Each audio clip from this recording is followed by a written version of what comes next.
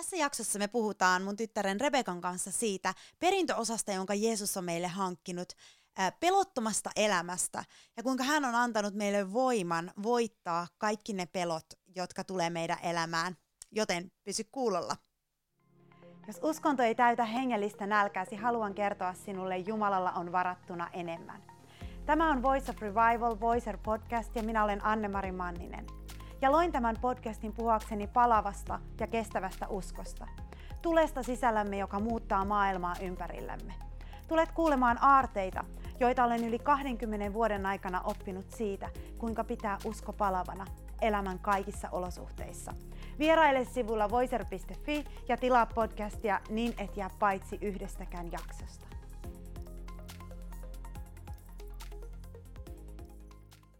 Tervetuloa kuuntelemaan Voicer-podcastia. Tänään mulla on täällä mun kanssa keskustelemassa Rebekka, mun tytär. Tervetuloa. Kiitos. Ja me halutaan puhua siitä, miten elää todeksi sitä elämää, jonka Jeesus on meille hankkinut. Sitä elämää, jota ei hallitse pelko. Sillä Jeesus hankki meille elämän ja perintöosan, jossa meidän ei tarvitse elää tämän maailmanajan pelon ilmapiirin alla, koska tässä maailmassa on pelkoa, mutta Jeesuksessa sitä ei ole. Ja Raamatussa sanotaan Galattalaiskirja 5 ja 1 sanoo, että vapauteen Kristus vapautti meidät. Pysykää siis lujina ja älkää antako uudelleen sitoa itseänne. Ja näin ollen se vapaus, johon Kristus vapautti meidät, on se, että me emme elä tämän maailmanajan pelon ilmapiirin alla, vaan me elämme vapaana siitä. Ja tämä on se, mitä Jeesus meille hankki. Ja hyvänä isänä, meidän hyvä mahtava isä ei halua, että me eletään pelon alla. Hän ei halua, että lapset pelkää koko ajan. Ja siksi hän halusi antaa meille tällaisen mahdollisuuden voiman elää pelon yläpuolella. Ja miten Rebekka, haluatko kertoa meille jotain tästä perintöosasta? Joo, Jumala ei halua, että hänen ihmisensä uskovat elää pelon alla. Ja Jeesus on varannut meille sen täydellisen voiton, joten se on vähän niin kuin meidän kuuluu ottaa se vastaan ja elää pelottomasti, koska eihän me haluta, että Jeesus kuoli turhaan ristillä. Niinpä. Ja se voitto on niin todellinen ja niin suuri, ja se voima on käytettävissä meille, jos me vaan tartutaan siihen perintöosaan, eikö vaan? Joo. Ja sen takia me ei saada hyväksyä pelkoa. Koska silloin me mennään pelon alle. Joo. Me hyväksytään sitä elämässämme. Et me ajatellaan, että se kuuluu vähän siihen, mitä uskovan elämä on. Että me pelätään, mutta se ei kuulu, koska vapauteen Kristus vapautti meidät. Et ei tyydytä siihen, että me nyt ollaan vaan hiukan paremmassa tilassa kuin maailma, vaan meillä on ihan erilainen voima ja erilainen valtakunta kuin mitä maailmassa on. Kyllä. Ja haluatko sanoa jotain? No ei mulla varmaan tähän enää. Okei, niin se pelko, kun se hyökkää meitä vastaan ja yrittää tulla meidän elämään, niin se pyrkii sekoittamaan meidän elämää. Ja se pyrkii orjuuttamaan meitä. Ja pyrkii niinku olemaan se kuningas ja hallitsemaan ja jotenkin ryöstämään ja tappamaan ja tuhoamaan, niin kuin siellä Raamatussa sanotaan, meidän elämää. Joo, ja pelko yrittää viedä sen huomion, joka kuuluu Jeesukselle. Niin yrittää viedä sen, ja että me keskityttäisiin itseämme ja meidän pelkoon. Ja se on tosi iso este myös meille, jos me halutaan levittää elämää toisille. Me ei voida levittää elämää toisille, jos me ollaan itse pelon alla. Se on totta, koska se mitä meissä on, niin se tulee toisille. Ja sen takia on hirveän tärkeää, että me itse vapaudutaan ja otetaan omaksemme se perintöosa, minkä Jeesus hankki. Ja on kaikenlaisia pelkoja. Siis ei se ole vain kuoleman pelkoa, niin kuin Raamatussa puhutaan kuoleman pelon alla ihmiset. Eli vaan voi olla sairauden pelkoa ja kaikenlaisten onnettomuuksien pelkoa ja sitten ihmispelkoa ja pelkoa astua uuteen. Ja kaikkea, joka vaan estää meitä menemästä eteenpäin Kristuksessa. Ja se, jos kokee tällaisia kuoleman hengen hyökkäyksiä, niin kuin vaikka pelohyökkäyksiä, niin se tarkoittaa, että vihollinen näkee, että sussa on elämää, joka on vaarallista pimeydelle. Niinpä, ja yrittää sitä tappaa. Tappaa sitä elämää. Ja Raamatussa on kertomus tuolla Nehemian kirjassa siitä, miten kansa luki, tai kuuli, kun profeetta Esra luki, tai pappi Esra luki lain kirjaa heille, kun he oli palannut sieltä pakkosiirtolaisuudesta. Ja sitten kansa alkoi itkemään, kun he kuuntelivat sitä luettua sanaa, ja papit joutui rauhoittamaan heitä, että hei, älkää itkekö, vaikka te tajuatte, että te joudutte pakkosiirtolaisuuteen sen takia, että te olitte olleet niin typeriä ja palvelleet muita jumalia, niin nyt me ollaan tässä tilanteessa, nyt me ollaan täällä, että nyt on ilon aika, ja siinä hetkessä sanottiin, se oli musta aika jännä, että tämä Raamatun paikka, jota usein käytetään, sanottiin sellaiseen hetkeen, siinä sanottiin näin, että älkää niinku murehtilko, koska ilo Herrassa on teidän väkevyytenne. Ja jotenkin se ilo Herrassa on heidän väkevyytenne sitä murhetta vastaan, ja murhe ja pelko jotenkin kulkee yhdessä, niin kuin Jeesus sanoi, että rauha on minun rauhani, minä jätän teille, älkää murehtiko, älkää tehdä sydämenne olko murheelliset, älkääkä pelätkö. Joten se ilo jotenkin niin kuin on siinä se, mitä Jumala haluaa antaa, ettei me eletä pelon ja murheen alla. Ja pyöritä sen ympärillä. Ja jotenkin se on melkein niin kuin käsky, että älä pelkää. Se on. Niin kuin jotenkin silleen, että se on melkein niin kuin käsky, ei semmoinen niin kuin toivomus, että voi kun et pelkäisi. Muistatko, mitä Joosualle siellä sanoi Jumala, että älä pelkää. Ole vain luja ja rohkea. Ja sanoo vielä vain luja ja rohkea. Totta, kyllä. Ja mitä siis vihollinen haluaa niin kuin loppupeleissä pelolla saavuttaa? Mitä sä oot yrittänyt sun elämässä niin kuin saavuttaa kaikella sillä pelolla, mitä on hyökännyt? No just jotenkin sitä, että sen huomion viemistä pois Jeesuksesta. Se on se, että pelolla on valheita, joita se yrittää niin kuin kertoa meille ja yrittää vaikuttaa kauhean voimakkaalta. Ja, niin kuin, just jotenkin, että sillä olisi hirveästi auktoriteettia ja voimaa. Mutta oikeasti se on vaan valheita. Ja pelolla on vaan valheita. Ja tietoisku tässä välissä, että pelko ei ole mikään iso demoni. Se ei ole niinku se suuri, vaan se on semmoinen jokapäiväinen, arkinen henki, joka yrittää tulla pelon henki meidän ylle ja kuoleman henki. Et se on niinku, sen kanssa me kaikki taistellaan. Ja onko sulla jotain muuta sanottavaa, mitä sä oot kohdannut? No, rakkaus karkoittaa kaiken pelon. Täydellinen rakkaus karkoittaa kaiken pelon.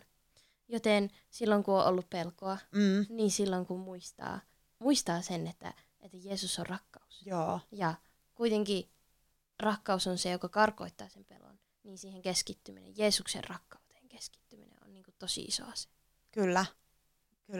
Ja myös siinä on myös kyseessä se rakkaus, jota me annetaan, niin kuin osoitetaan Jeesukselle niin kuin ylistyksessä. Ja ylistys on mahtavaa se. Ja joo, tämä onkin just tosi hyvä, koska meillä on aseita. Pelkoa vasta Jumala on jättänyt meitä asettomaksi tänne. Me tarvitaan pyhän hengen apua ja näitä hengen aseita. Koska maailman ihmisillä on, en mä tiedä, miten nuoret esimerkiksi, sä oot lukiossa ja varmaan siellä nuoret on pelokkaita. Kohtaat sä sitä, että miten ne käsittelee sitä pelkoa vai eikö ne käsittele? Oletko sä huomannut vaan, että ihmiset on pelon alla esimerkiksi? Joo, kyllä sen huomaa. Sen huomaa siitä, miten ihmiset reagoi asioihin. Onko ne pelon alla vai ei. Ja jos ihminen on maailmassa, niin se on pelon alla. Joo. Että elämä maailmassa on pelon alla. Se, jotenkin ihmiset ei ajattele, että ne vois olla ilman pelkoa. Että siinä on semmoinen yleinen, että kaikki kauhuelokuvat kuuluu asiaan. Ja semmoinen, että pelko on vaan semmoinen yksi tunne. Ja sitä ei saa päästä liian lähelle tai tämmöistä, mutta ei sitä saa pois. Että on vähän niin kuin aseettomia sitten maailman ihmiset tällaisia pelkoja vastaan. Että ikään kuin, ettei niillä ole reittiä ulos siitä pelosta. Koska Kristus on se tie ulos sellaiseen vapauteen yläpuolella elämiseen. Ja mitä sä oot kokenut, sä mainitsit ylistyksen. Onko se auttanut sua ikään kuin voittamaan, koska se on yksi hengellinen ase. Joo. Niin miten se on auttanut sua voittamaan näitä pelkoja? Joo, ylistys on mahtava ase. Se on vähän niin kuin sellaista ensiapua pelkoon. Että jos tulee pelon hyökkäys, niin ylistys on varma tapa. Mutta mä oon itse asiassa huomannut sellaista, että joskus kun tuli pelon hyökkäys ja mä olin, että apua ja Niin sitten mä aloin ylistää, niin kuin, jotta se paha olo lähtisi pois. Ja mä keskityin siihen, että nyt keskitytään ylistämiseen ja nyt hyvä olo ja tälleen. Mutta sitten mä tajusin, että jos ylistyksessä ei keskity Jeesukseen, niin siitä ei mitään hyötyä. Koska ei me ylistetä ylistämisen vuoksi tai kenenkään toisen ihmisen vuoksi. Tai tälleen, että se on niin kuin Jeesuksen keskittyminen on se tärkein. Ja se on se, joka vapauttaa. Kyllä, karkoittaa kaiken pelon. Jotenkin Jumalan läsnäolo tulee paikalle ja karkottaa pelon. Ja mä oon huomannut myös ton ylistyksen, ja että se on tosi mahtavaa, se just ensiapu tuollaisissa tilanteissa. Ja se, mitä mä oon käyttänyt ylistämisen lisäksi, ja totta kai siinä myös tulee tää esille, mutta on Jumalan sana, koska monet ylistyslaulut, niissä on Jumalan sana. Mutta niin kuin puhua Jumalan sanaa ja Jumalan lupauksia. Ja että ei ottaa vaan niin yrittää etsiä hätää joku peukalopaikka sieltä, vaan niin kuin, että sulla olisi jo talletettuna sinne jotain Jumalan sanaa. Edes jonkun verran Jumalan sanan lupauksia, jotta sä voit niillä voittaa ne pelon hyökkäykset. Ja julistaa sitä, puhua sitä, laulaa sitä, puhua sitä itselleen, puhua sitä kotona ympäri kävellen. Puhua Jumalan sanaa, koska ei niin, että se on joku taikakalu, vaan koska se on elävä ja voimallinen. Ja kuitenkin ihmisen sanoissa on voimaa. Että jos puhuu sitä totuutta yli niin kuin pelon valheiden, niin se on voimakkaampaa. Kyllä. Ja eli se niin kuin ymmärtää, mulle ymmärtää, sulle ymmärtää ja kaikille, jotka kuuntelee, ymmärtää, että me ei olla asettomia. Niin kuin maailman ihmiset on ehkä asettomia pelkoa vastaan. He voi saada hetkellistä apua, mutta jos meillä on niin kuin se voittajahenki meissä ja meillä on se perintöosa, niin me ei olla asettomia. Ja ja yhdessä niin kuin ylistyksen kanssa on niin kuin kiitollisuus. Ja se on myös yksi niin kuin tosi nopea ja tosi tehokas ase pelkoa vastaan. Se on vähän niin kuin semmoinen, että jotenkin, että pelko ei oleta, että siinä kohti, kun alkaa pelottamaan, niin alkaakin kiittämään Jeesusta. Se on niin kuin ihan semmoinen, niin kuin, mikä yllätyspommi.